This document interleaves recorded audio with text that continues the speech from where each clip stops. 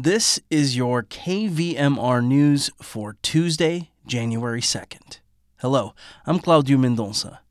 Almost $22 million have been distributed statewide as part of California's Regional Resiliency Grant for the Integrated Climate Adaptation and Resiliency Program, and some of that money has landed here in Nevada County. Nevada County was awarded $650,000.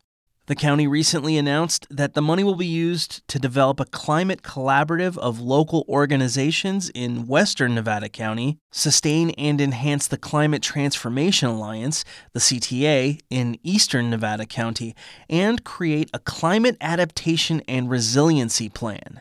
This plan aims to identify priority projects that will increase regional preparedness for climate risks, like wildfires and extreme weather events, while incorporating indigenous knowledge and prioritizing climate-vulnerable populations, like elderly people and those without high-speed internet access. The project was catalyzed by Nevada County's Board of Supervisors adopting climate resilience as an objective back in February of last year. District 5 Supervisor Hardy Bullock, who's a member of the Climate Transformation Alliance and the Climate Resilience Ad Hoc Committee, says that this money provides a huge opportunity to move forward on what he calls important work. Quote, "We are so grateful to our partners who share in our commitment to safety and sustainability for our community."